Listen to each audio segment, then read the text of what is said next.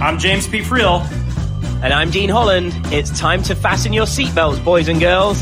That's right. If you're an entrepreneur who's wanting to take your business to the next level and have a bit of fun while getting cutting-edge advice on your business, marketing, and sales, welcome to Just the Tips, arguably the best podcast in the entire world.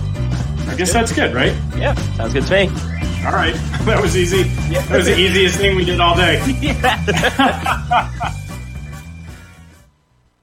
Hey, what's up, everybody? Welcome to another episode of Just the Tips. This is your host, James P. Friel. I am thrilled that you guys are here with us today. We have a very special treat. I'm super excited about this show. You know, there's something magical when you get the right business partnership. And I know that I talk to so many different people who are trying to figure out, like, do I need a partner? If I have a partner, is it the right partner? Me and my partner aren't getting along. Things aren't working out. And it's just like this whole topic that I don't think gets discussed enough, but getting it right can add zeros to your bank account and cause you to not have a ton of stress. And so our guest today is somebody I have a tremendous amount of respect for. I'm going to welcome him on the show in just a minute. But before I do, I see him riding into the studio on his white noble steed. Ladies and gentlemen, welcome to the studio, the one and only bearded wonder from the United Kingdom, Mr. Dean Holland.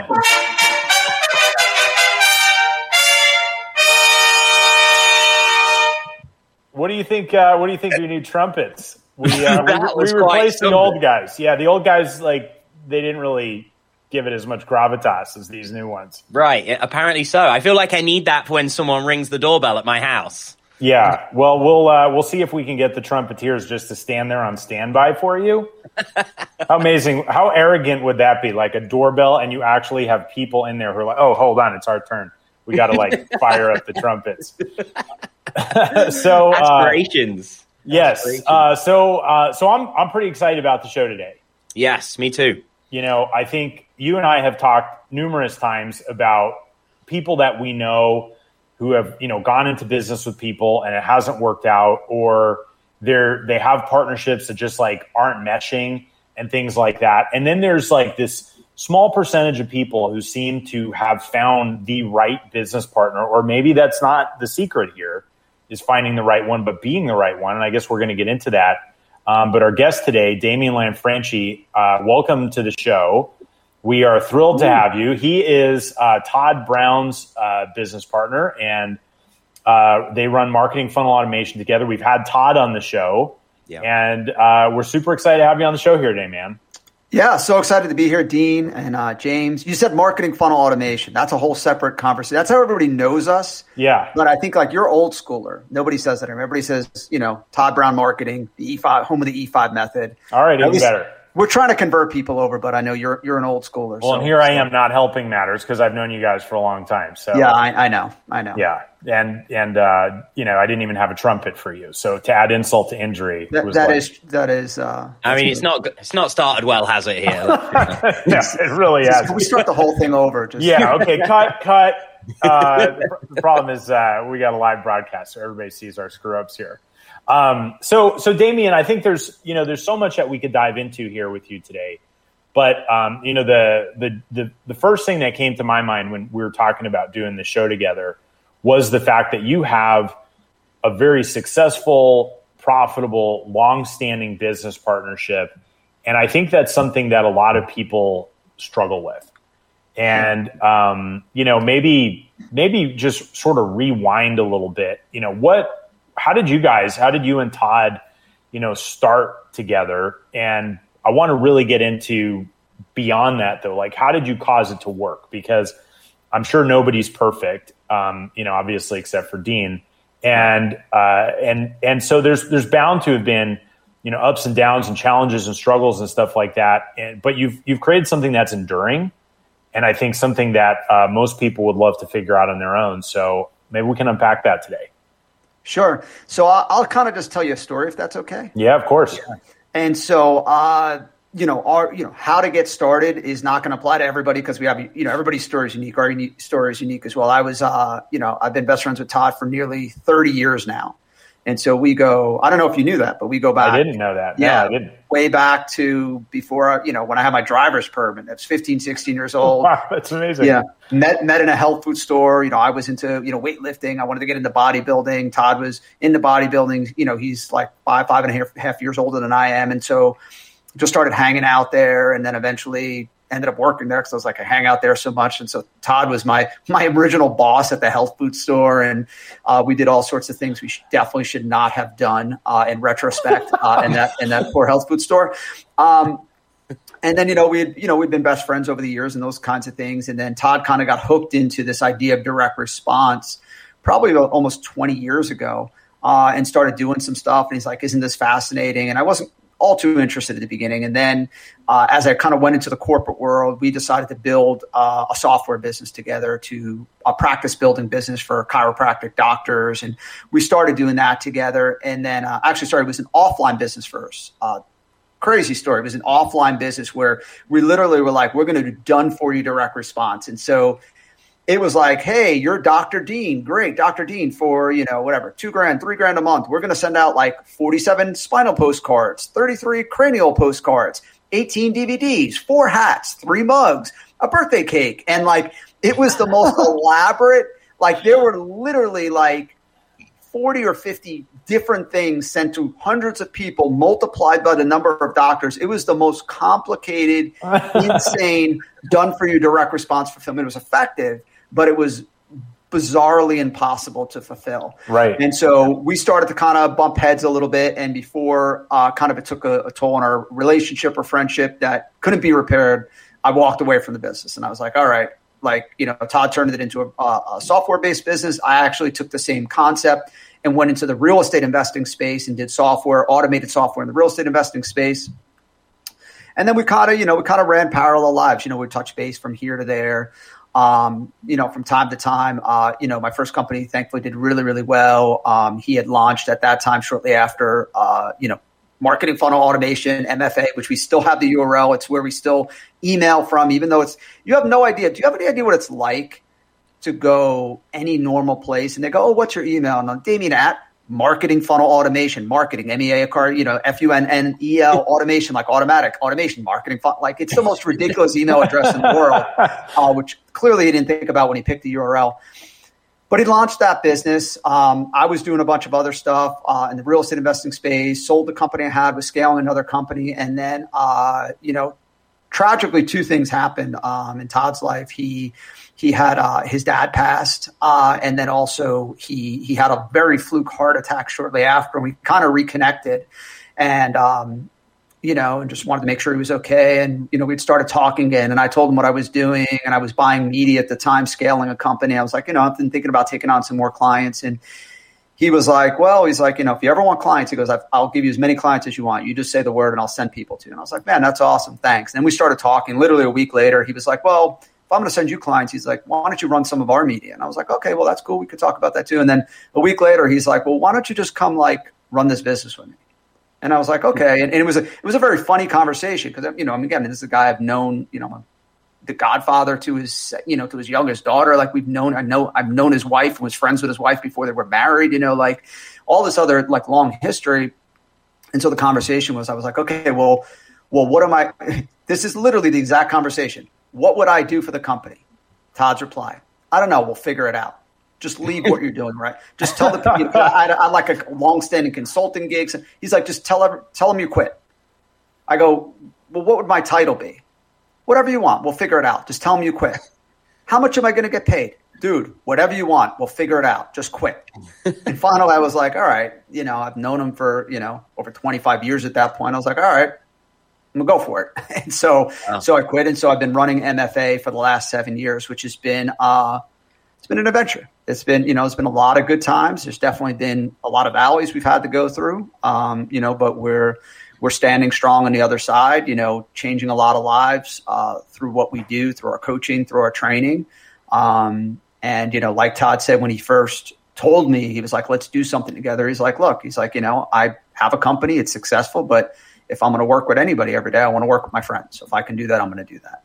And it was kind of a weird thing too, which we'll get in a little bit later.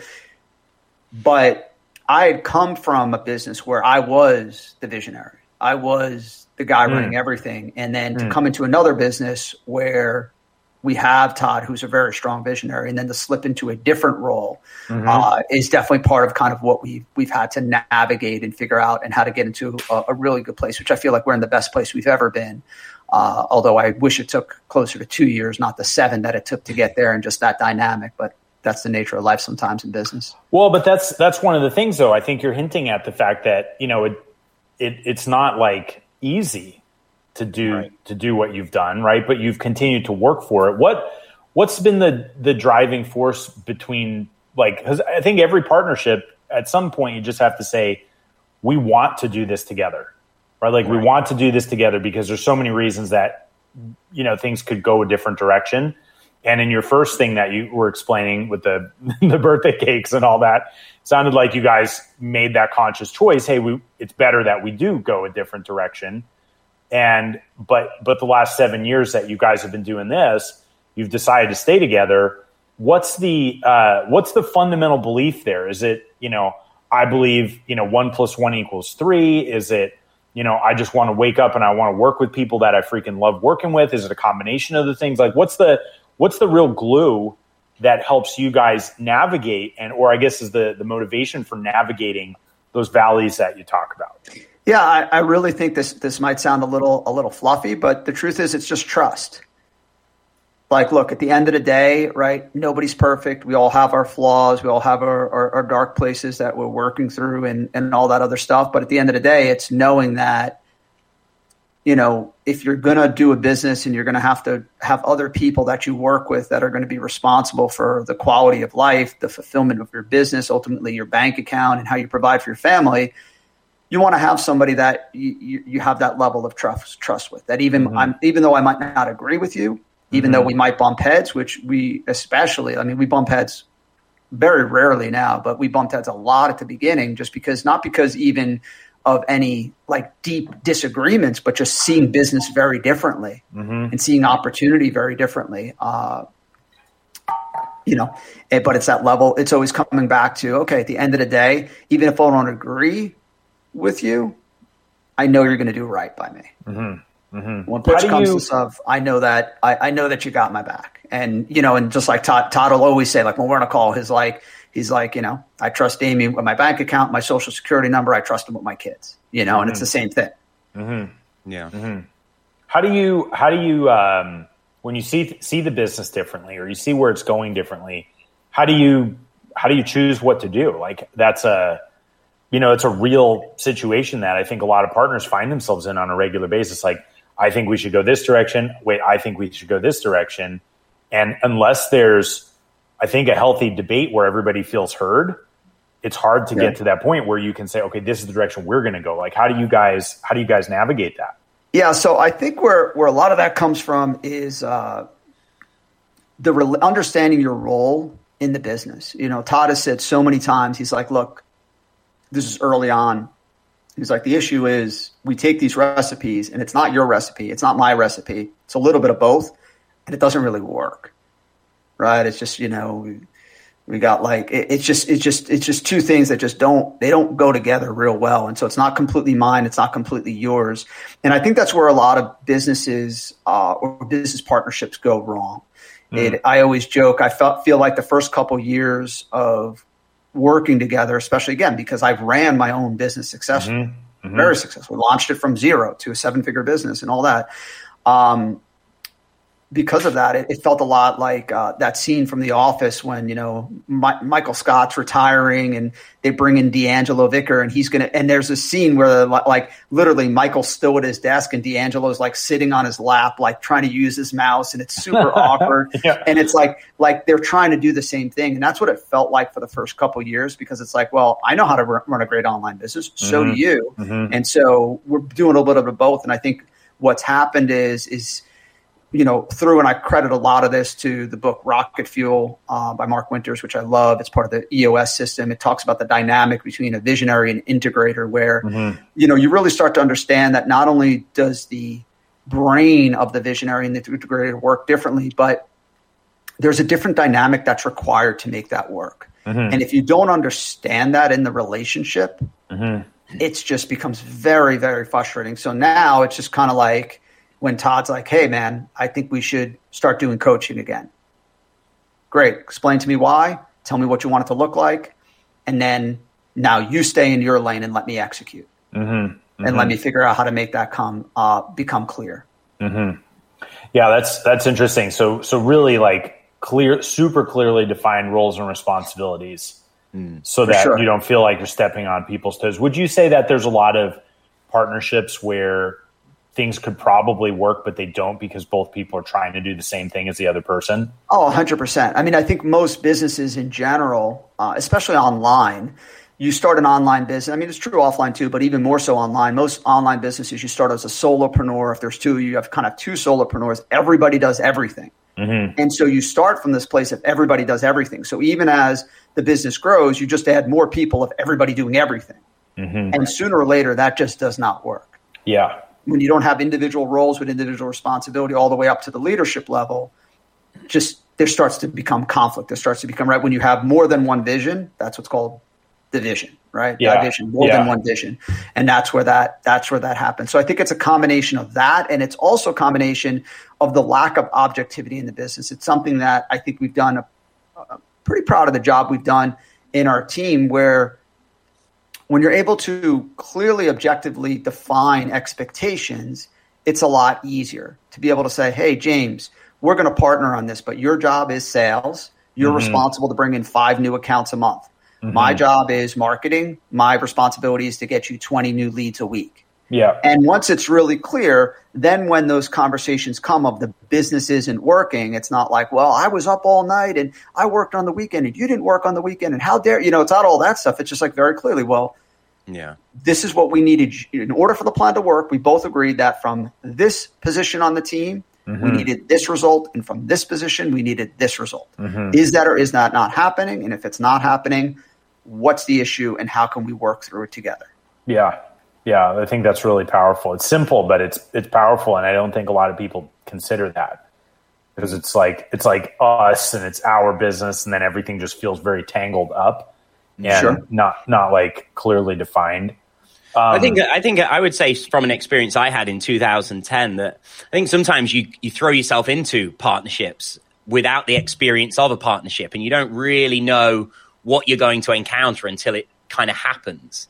In 2010, I went into partnership with somebody and I'd only been in business a year at that stage. And everything you've just said, Damian, about the lack of like everyone having a clear role and knowing who's responsible for what, that completely wasn't there. And as quick as the business grew, I mean, this was a membership site that grew from nothing to 1,400 members at like $100 a month in 12 weeks. Wow. And it was gone 9 months later. And it largely went because of this like butting heads of like, I feel like I'm doing everything here and what are you doing? And it was just a complete clash and it went into a real mess real quick. Yeah. Yeah. So in terms of finding the right partner, you at the time it didn't sound like you were even looking for a partner, maybe when you were doing the early days and you're kind of in the health food store doing whatever shenanigans it sounds like you won't talk about on the air. Maybe you were looking for a partner at that point, but later on you had your own company, you were doing your own thing, you had consulting clients, you had all this other stuff. So you weren't necessarily like looking for a partner. And I think there's a lot of people out there who, are kind of on their own path, may not be looking for a partner, but they could benefit from having a partner. Like how would you think about, talking to somebody who says, okay, like I'm able to achieve this on my own. Who should consider having a partner? Like when should you consider partnering up? So that's a good question. So I could tell you, let me start by saying a couple things I wouldn't do. I feel like a lot of times you hear people that partner up because it's like, well, I just didn't want to do this alone. Like sort of this insecurity of like somehow having somebody else. Look, it is more fun to have somebody in the boat with you. It is more fun to get lost in the woods with a buddy than to get lost in the woods by yourself. Right. But when it comes to creating a business, that's just it's a dangerous, I just notice it's not really the healthiest place to start. Just kind of this like, well, you feel lonely and you don't think you could do this on it. I feel lonely. I don't feel like, so let's try to get together and make this happen. I get a little nervous when partnerships start that way in business. I think that part of what, even though it caused some challenges for Todd and I kind of working through a dynamic, I think it was helpful that I knew he could run every single part of the business successfully on his own, and he knew I could run every single part of the business successfully on my own. And I think that part of that contributed to that trust. So that's the first thing. The second thing I would say is I'm a big fan of moving fast, but leaving the door open in a good way. And so I would be much more apt if it's like, these people that are like, people who go to, they go, like I went to a conference. I want to, oh my goodness, I met the coolest person. We're going to partner up and create a business. And it's like, I'm a little worried here, it seems like it's coming from a level of desperation. And so I would be much more apt to, I like moving really, really fast, but I would be more apt to say, hey, let it be my business. And if so, if I thought you'd be a great partner, Dean, I'd be like, okay, well, here's the deal, Dean. I have this business.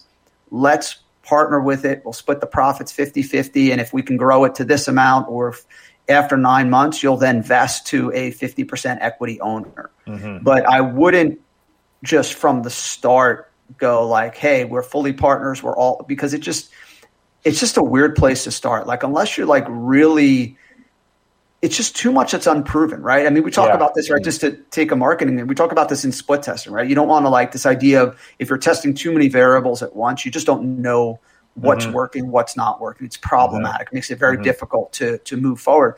And it's the same thing. It's like, man, if I don't know how you are, Dean, you don't know how I am.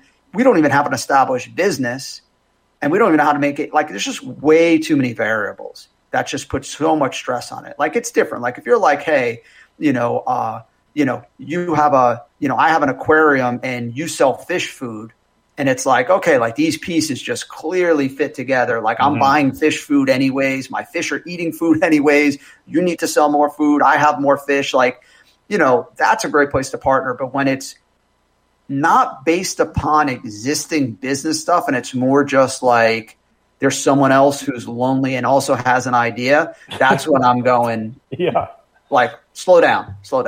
It almost seems in those cases it's also like the blind leading the blind a little bit. Sure. Where people are like, well, I don't know what to do. And they're like, well, I don't know what to do, but I guess together somehow we're going to figure it out. Right. And I don't think I've never done this before. You've never done this before, but together we must be able to figure, out. I just want to take a brief pause here and acknowledge your analogy on the fish tank, because I don't know if you've seen Dean's fake seahorse. No.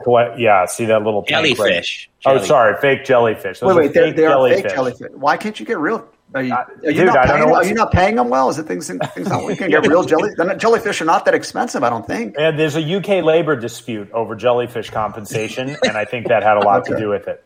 Yeah, that was what you told me anyway, Dean. Exactly true. Yeah, I think that's a real warning sign in terms of like, the early stage. I feel like the startup people, they don't have anything going. Then you do have legitimate businesses that are going, and they're like, okay, I kind of am like, either bumping up against the ceiling, or there's something that I can't seem to figure out on my own. How do you decide when to, partner up versus, just hire an awesome employee who's like going to be part of the team, but may not necessarily be your partner? Yeah, that's a good question. Yeah, I would always lean against partnering up. I just feel like it's just so messy. It can be so messy. I'm not even talking about like legal stuff and all that other nonsense, which certainly can happen if partnerships go really, really south. But it's just very rarely do partnerships have really lasting power. And so to have your business, your venture tied up with somebody else, it just in a lot of ways kind of sets you up for like, oh yeah, 3 years from now I'm going to have to hit the reset button. Because if it's not this amicable, like, oh well, my partner's going to be a missionary in Bangladesh. See you later. It's like, okay, well, whose leads are they? Whose buyers are they? Whose website are there? Whose marketing assets are there? Like it's just such a it can feel like you're setting yourself up for this doesn't work. I'm just resetting the business. And so, yeah.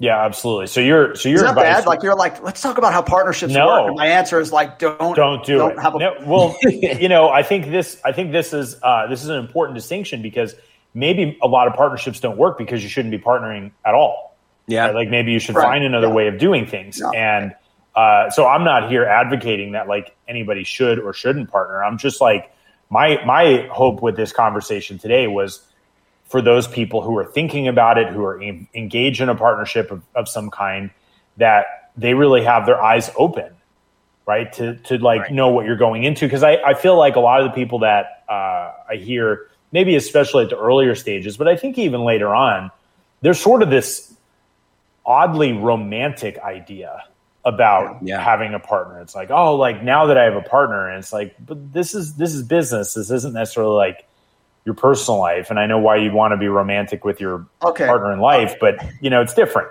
Yeah. So I would say, I think a partnership can be great when it's not formed out of, we need to figure something out. It's formed out of, we have stuff figured out, and together it can be even better. Mm-hmm. Right. Like strategic. Mm-hmm. Yeah. Again, you got that fish food. I have the fish. Yeah. And we have a great relationship and we like each other, you know? Right. Yeah. And that sounds more like it was with you and Todd, right? You were doing all the media buying and the traffic and all that sort of stuff. And he felt like he had a need to get more of that. And you guys were like, okay, so that was really the foundation for you guys. Right. Yeah. Interesting. I want to shift gears just a little bit, but talking about something that you touched on, and that's this whole EOS concept of visionary and integrator. And there's, these different roles for either partners or senior leaders inside of a company, where one of them is directing the vision, the other is there to help make sure that vision gets implemented. Can you talk a little bit about your interpretation of the distinctions between the visionary and the integrator, and how they can be most effective working together? Sure. So the very simple answer to the second question first, the very simple answer to how visionaries and integrators can work most effectively together is first by being able to identify who's the visionary and who's the integrator and who thinks like that. There are those rare individuals. I think you might be one of them, James. I'm one of them, where, you really can be equally balanced as an integrator or a visionary. I can step into a different company and be a visionary. I can, I function primarily as an integrator in our company. Mm-hmm. I feel like you're the same. I feel like you can be a phenomenal number 2 in any company, but obviously you're a phenomenal number 1 as well. Mm-hmm. That's the first thing. But really what it is the visionary is really operating at that big picture, right? The visionary is always looking to the next mountain. They're so passionate about what's happening in the market, the trends, and how things are changing. They always have a new idea. They always see a new opportunity.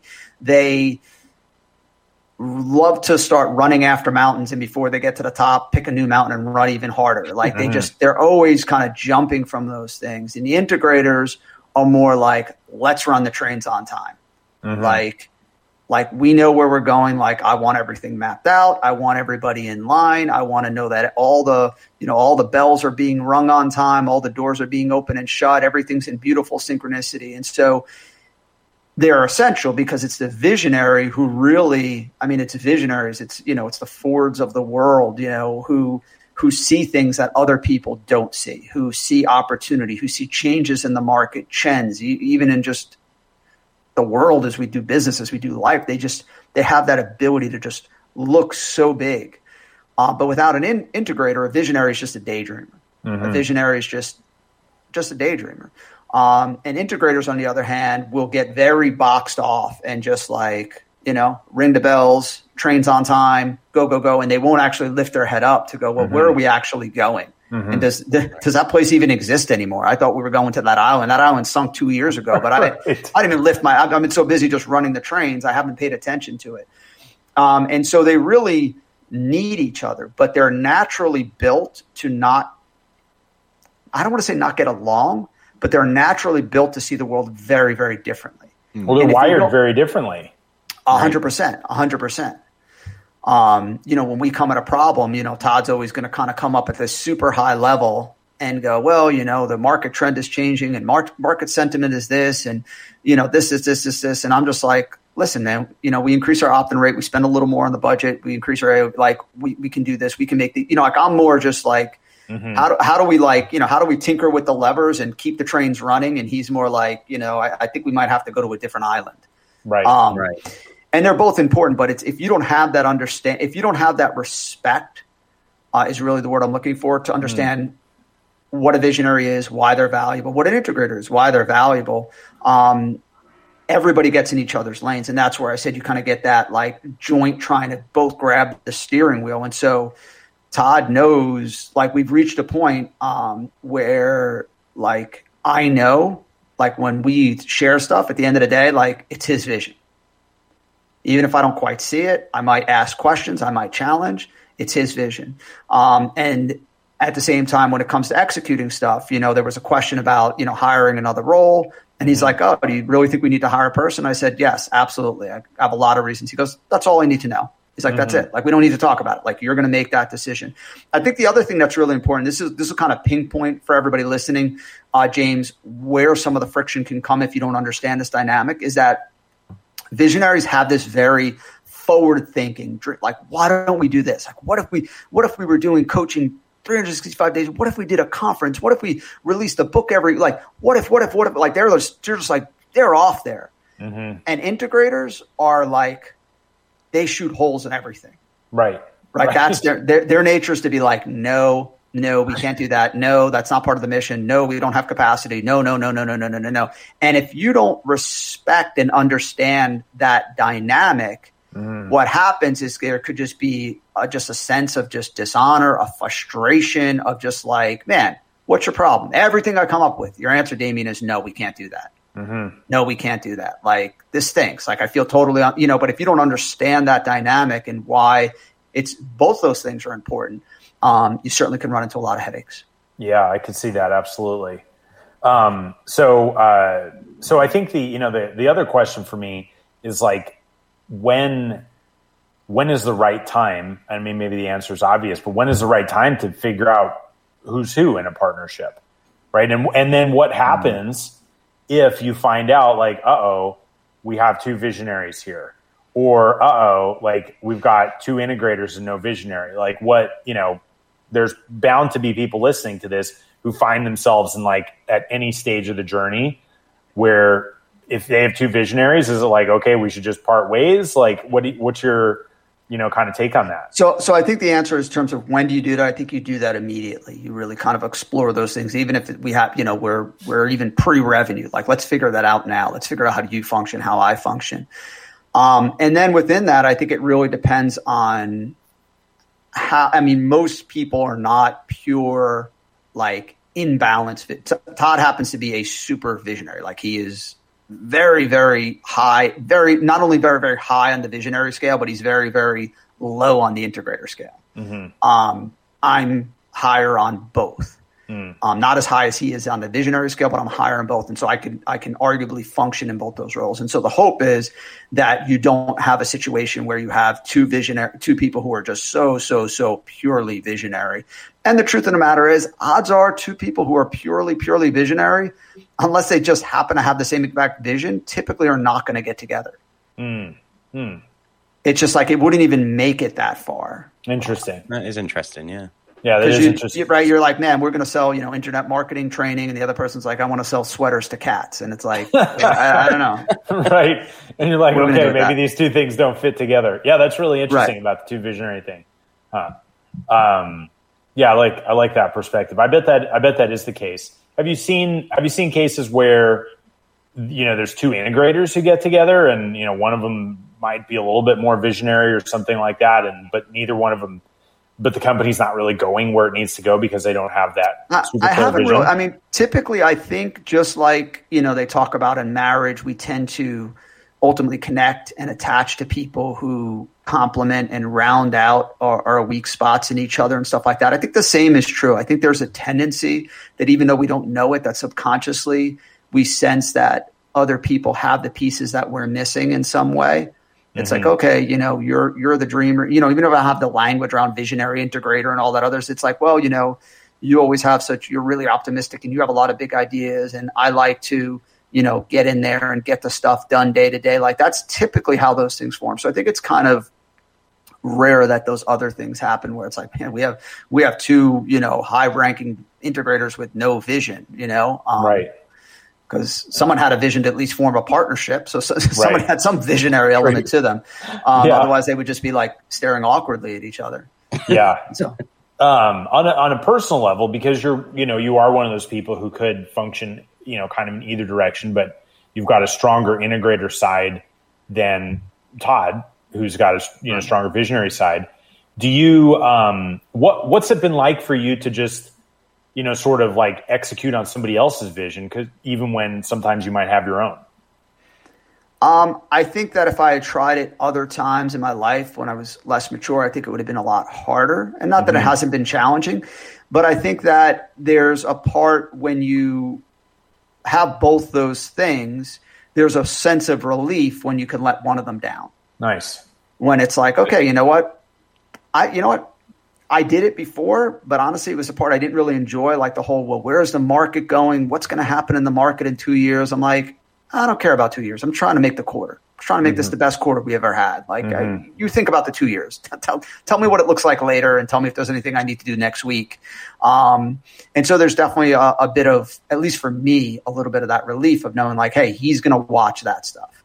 Right. And I can focus on, the other stuff. Yeah, that makes sense. I think that comes through experience, though. Did you mention that you wouldn't have used to feel that way?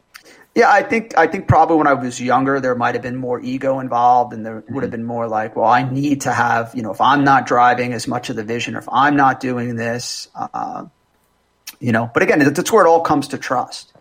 It all comes to trust that at the end of the day, even if I don't agree, I trust that Todd's going to make the best decisions for the business. Even if he doesn't agree with me, he trusts that I'm, there's never, when partnerships hit difficult points, there can be those questions of, okay, is this person really looking out for the business? Is this person looking out for me? Is it possible they would ever do anything underhanded, immoral, unethical to the business? And those are just conversations that never have happened between us, never would happen between us. And I think that creates a certain level of trust. For somebody who's got, considering a partnership or who's in a partnership who may not necessarily have. I thought we already said no partnerships. Yeah, no partnerships. Okay, forget about it, you guys. Anyone who's considering a partnership, just drop it right now. If you're partners with anybody, just go in, have a difficult conversation today, and end that partnership. That's your action step. That's like what else? No, that's it. That's the only action from today's message. Right. And they're sort of looking at things and saying, I don't know if this is working or if it's not. What's a great way for them to get out without creating damage, right? Where, they may have made a mistake, right? I think there's a lot of people who have made mistakes and now they find themselves in a situation where they don't want to be. Do you have any advice for those people who now know better than they used to and now they see a different way, but there's kind of an untangling, so to speak, that has to take place? Yeah. So I think the first place it starts is just with an open dialogue and being able to, if we were partners on on our fish food business, it's being able to come and just say, hey, James, I wanted to, setting aside a time to talk, right? Like, hey, let's grab some dinner Tuesday night. Let's grab breakfast. Let's get out of the office, get out of the routine and be able to say, hey, I've been thinking about a lot of things and I want to see what you're thinking and what you feel like. How do you feel like the business is going? Revenue's gone down 2 years in a row. We're not getting projects done on time. I know that you seem, I get the sense you're really frustrated with me, and be able to eventually get to a question saying, do you feel like, are you confident that things are you happy with where they are? Are you confident they're going to change? And if not, what's the best way to take care of, your interest, my interest, our client's interest in a way that's really good and most of all preserves a relationship that I care a great deal about. Complete honesty. And it's not a fun conversation, but I don't think it has to be a horribly painful conversation because odds are, unless you have a partner who's just out there, like they're going to they'll probably sense a lot of the same stuff. Man, like maybe this isn't working. Maybe this isn't going to work. And what does that look like? Well, and I think the interesting thing with, the story you shared between you and Todd is you guys did have I'd imagine you must have had a conversation of some kind in that first iteration of things years ago, before you were able to even consider having a second partnership together.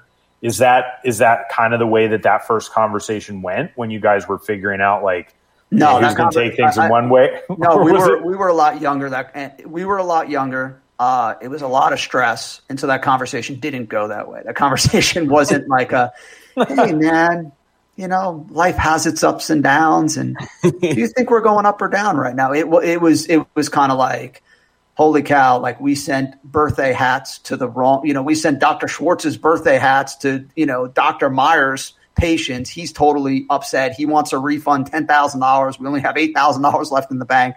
Like, dude, this is a mess. Like, what the heck are we, it was the building and the boat's on fire. And, now what?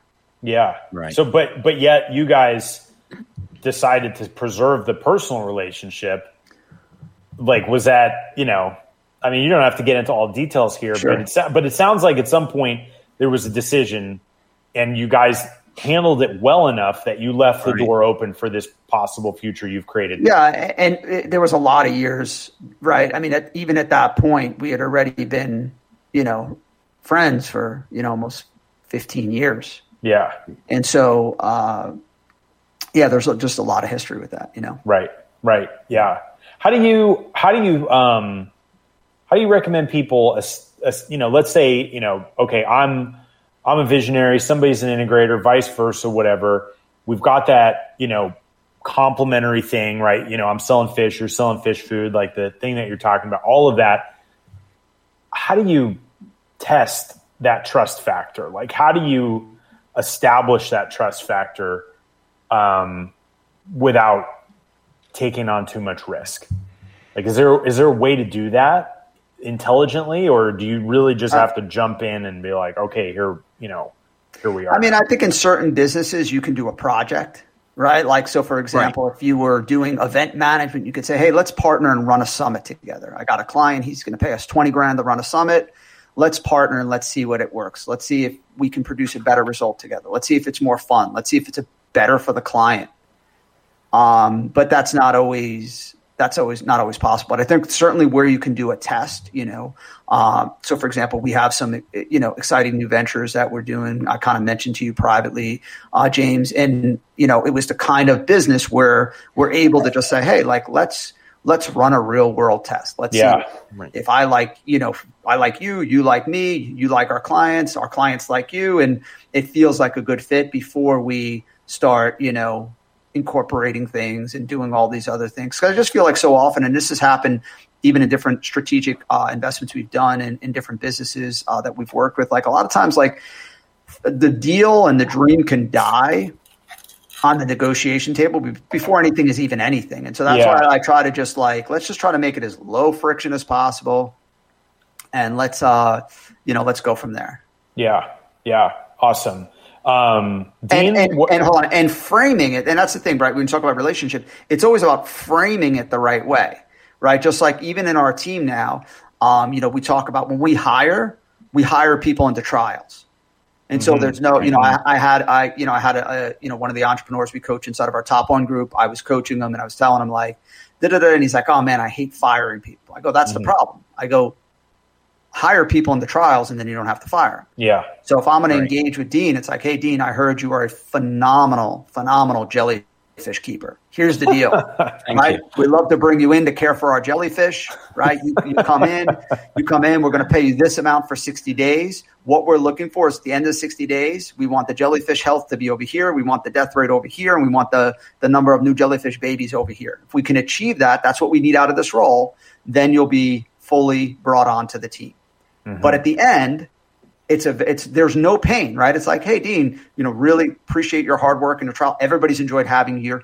This is where we need to be. And you're actually over here, Dean. So I'm sure as you understand, like we need something different out of the role. Maybe there's something else we could do in the future, but this isn't a fit. And that's it. Like there's nothing emotional. There's nothing personal. Nobody has to go home feeling like, man, I'm a loser. Nobody likes me. Like it's just this. And that's why we even talk about like, even inside of the business, it's never like, this is what we need from John or this is what we need from Teddy. It's like, this is what we need out of this role. Yep. Like it's about the role. It's the objective thing, right? Just like on, I'm a big hockey fan, right? Like certain positions, you need certain things out of certain positions on a team. Right. And if they can't do that, then you need someone else in that position. Otherwise, you can't win. Yeah, absolutely. And I think that, you're kind of like slipping into the last thing that I want to share about. You good for another couple minutes? Yeah, absolutely. Okay. Yeah. I'm good to the end, man. Okay. Awesome. So I think you're talking about some things that I think are like that integrator. Are you flossing, James? Do you have a floss? I always have a floss. Sorry. Yeah. In the middle of the show? When else, like there's no wrong time for dental health, Damian. You got to do what you got to do. I'm a dentist, so I can appreciate that. I just didn't think that was something you'd be so open about. I am very open about it. In fact, one of Yada's pet peeves with me is like we'll be like walking through an airport or something, and I'm like just like I can't even with anything in my teeth. I got to be honest. I'm big on dental hygiene, but there's certain places I kind of makes me uncomfortable. Okay. Well, I'm sorry for you. Dean can talk. You just ruined the whole vibe of the show right there, James. I once saw this. I have to tell somebody this. I'm going to tell you. I was just thinking about this yesterday. It was so upsetting. I was once in Target. I was at Target, shopping for the family, whatever. And I was walking out, and there's Starbucks in Target, and there's a Target employee in Starbucks, and she's clipping her toenails in the Starbucks. All right, we're not talking about clipping toenails. I almost passed out on the floor. Oh my goodness! No, bro, but like you're like if we're hanging out like at the you're in line buying ice cream and you're flossing your teeth, like it makes me a little uncomfortable. Okay, well let's hope that doesn't happen then. Otherwise, one of us is going to be uncomfortable. Don't do it in your new restaurants, man. I'm just telling you. I'm not even in the new restaurants. I'm not just the man behind the scenes. It's like the toe clipping lady. I wanted to say something. I wanted to be like, how is this happening? I probably would have. That's my problem. I can't help myself from saying something. Like, are you really clipping your toenails right now? That's awful. Nobody happens to be listening to this show right now. yeah. I hope somebody's clipping their toenails while they're listening to this show. Listen, it's fine. That's okay. That's okay. As long as you're not like in a Chinese buffet clipping your toenails and listening to the show. That's not okay. So let me ask this question. We're moving into like integrator sort of territory where you're talking about shaping roles and all this other stuff, right? And we've had Todd on the show, and massive respect for Todd. I think his way of thinking about marketing is just absolutely phenomenal. But I also am aware that the growth of the company, right, has a lot to do with you and being the integrator there. What are some of the things that you see people doing that are just holding them back in terms of like on the implementation side, right? Like just like you gave an example, every role needs to have success criteria, and people need to be hired into trials. Are there some high level tips that you think people should be considering on that integration side, not necessarily the visionary side, which I feel like gets a lot more press? Yeah, so there's a couple things, and this is this comes up obviously from our Top One group when I meet with our Top One members and advise them and guide them. A lot of times it's the lack of clarity and objectivity of what needs to be done, right? Most of the people, most folks who have successful businesses, let's get whatever, you're making at least couple hundred grand or something like that. It's not that they're lazy. It's not that they're lacking confidence or skills. It's just that they're lacking strategy and understanding of what to actually do. Mm-hmm. Right. It's not like the blossoming entrepreneur who's like, I don't know if I want to do, karate or teaching parrots to talk. And I don't know if I should even start a business. And maybe I need a partner. Maybe I need two partners. Right? Like that's a whole different mindset. But once you're up and going, it's like, okay, you're in the game, you're doing the work. And then it becomes about really understanding like, where do I push? And that's why like one of the things we really emphasize a lot is really that flywheel thinking of being able to, it's something that I started saying about a couple of years ago, that it really takes a long time, a lot of maturity and a lot of years in the trench to be able to get things simple. Mm-hmm. Very, very easy to make things anybody can step in and make a complicated business, even a complicated business that quote unquote works to a certain extent. But to make something simple that works is an exercise of art. It's an exercise of mastery. And so being able to get to a business and say, hey, there really are only 4 levers in this business or 5 levers in this business. For us, our flywheel is very, very simple. It's, hey, we generate buyers because that's what we're really, really good at. That might change, but we've never been a lead gen driven company. We've always been, that's what we teach our clients. That's how we change people's lives, is by having them master the art of customer acquisition and scale their businesses like crazy. And so generate buyers, whether that's through our best-selling books, through other stuff that we do.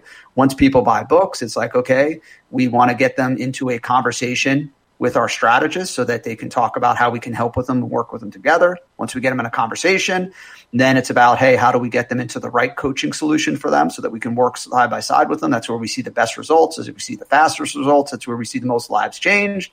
After that, it's about, once we get them into coaching, it's like, how do we deliver those results, right? Like, and actually, get their lives changed, get their business changed. The more results we generate for our clients, the more our reputation and marketplace awareness increases. The more that happens, the more buyers we get. And you create this just beautifully orchestrated flywheel where pushing any one of those levers makes the whole thing spin faster. And you begin to feel traction in the business. If you imagine, if you were trying to drive a truck that had like 7 wheels and like 2 of them were sticking off the side, very hard to get traction because everything's spinning in weird different directions. And it's the same thing in a business where, and I've done this, right? I've run the business where, we were like, well, we have info products, but we should also do a summit, but we should also do coaching, and we should do some done for you work. And also, what about this? And what about a challenge funnel? We should throw that in, just tactics and strategies and all this stuff mashed up. And when you get to something simpler, that's where you get momentum. That's where you get traction. That's also where you start to get back to that level of ownership, because then it could be very clear, like, James, you don't need to worry about the whole business. Your job is flywheel too. Is when someone else is going to generate the buyers. Your job is the more buyers you can get to have a conversation with our people, the better. That's all you have to eat, breathe, sleep, and think. That's what you need to become an expert at. It's liberating and it's empowering to be able to do that, as opposed to, being on a hockey team and be like, well, you need to block shots, make passes, you need to back check, you need to, also rough up their star players, you need to penalty kill, and it's like, dude, what do you want from me? Everything. Right? Yeah. No, I think that's amazing. Dean, I've been, as per usual, hogging the mic here with all of my questions. I know you're busy tending to the jellyfish, but for the love of God, could you talk to us here? Yeah, this whole conversation, the whole picture I've had in my mind throughout this whole discussion is kind of treating any potential partnerships in the same way that you might treat a potential life partner. Like you wouldn't get married on day one, right? It sounds like a lot of what's come out of this discussion in my mind is that risk element and approaching things sensibly, and not diving in far too quickly and locking yourself into a situation that is extremely difficult to get out of. And I think for me, coming from this, I think a lot of good things. I think number one, you hear a lot of contrasting opinions about going into business with a friend. Is the first thing that I think tends to divide people. Some people, like it sounded like you said with Todd at the beginning, like I want to work with my friend and have this incredible environment. Other people are like, that would be the worst possible idea ever. And I think you've brought some, like, there's been some incredible advice. And like I say, that picture to me is just the same as treating it like a marriage. You're not typically, for most people, it wouldn't be a good idea to get married on week one of meeting a complete stranger. In the same way, it sounds like what you're saying, a lot of what you've said throughout this conversation is don't go into business in that same way. You could really tie yourself into something quite bad if it's not the right people, the right setup, the right situation. So, it's given me, I've thought about a lot because I've been in certain situations even just recently where I've contemplated and considered certain elements of this. So, it's been a lot to think about, I think, for a lot of different people listening in on this. Yeah, and I think it's almost that challenge of just being able to be real with yourself and to do that soul searching and say, well, why do I want a partner? Is there some deep insecurity of like, maybe I couldn't be in front of the camera, maybe I couldn't lead a team, and I think it's better from a personal development standpoint, just like in a relationship, to deal with that, right? I don't think the right reason to get into a marriage is because, well, I'm afraid of being alone. Right. Like I think you need to get over that in an ideal world to be healthier in a relationship. And so I think it's the same thing really to do that soul searching. This is great, right? So it's whole like, how do we make partnerships better? Don't have partners and search yourself for your own deep insecurities and how you fall short in everything you want to be. That's like, go make $1 million. Congratulations. Enjoy the tips. Well, and that's it though, because my goal has never been to tell people what they want to hear. It's to tell people what they need to hear to get a better result. Right. And it's one of the reasons I wanted to have this conversation with you, because I'm like, he's not going to sugarcoat anything. Like, you're going to say it how it is, and I think sometimes you just need to hear the unvarnished truth to be able to make better decisions. We should do an encore podcast where we get partnerships on and we decide who should break up. We should just be like, you know what? You guys don't belong together. Like, this partnership's over. Like, we should do that. Like, just break up businesses live on the air. Well, I think if they hear this show first, they're not going to volunteer for that. They know what's coming.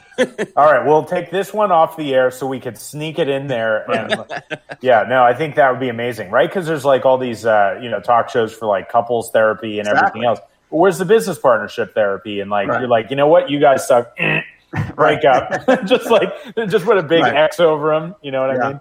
So, we got to wrap up here in a second. Obviously, I'd love, I'm such a huge fan of what you and Todd do, and so that I don't butcher telling everybody about it like I did at the beginning when I introed you. Why don't you just share for a quick second, like, where they can find out more about you guys? Sure. You could just go to ToddBrown.me.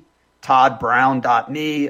There's a ton of amazing free resources in there. We have a couple free books we can send to you so you can check out, learn more about us. And if you've already heard about us or you're at that level, you're like, wow, I'd love to have you working alongside me, getting new customer sales day in, day out, scaling like crazy.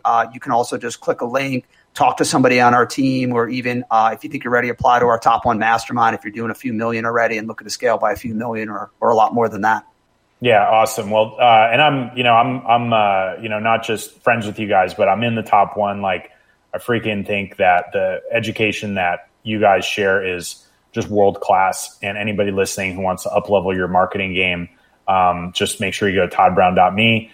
Damian, thanks so much for being here, for putting up with me and Dean and the artificial jellyfish and all the other stuff. We appreciate your wisdom. For our guests and our listeners, thank you guys for being here. We appreciate you. A little shout out to Zheng Zhao. And this is James P. Friel signing off for me and my co-host, Mr. Dean Holland. We will talk with you guys next time. Later, everybody. Later, guys. Thanks for tuning in to Just the Tips, where we believe business should be profitable and fun. For show notes, links, and other information on our guests, visit justthetipsshow.com. For more information on how to connect with Dean Holland, visit deanholland.com.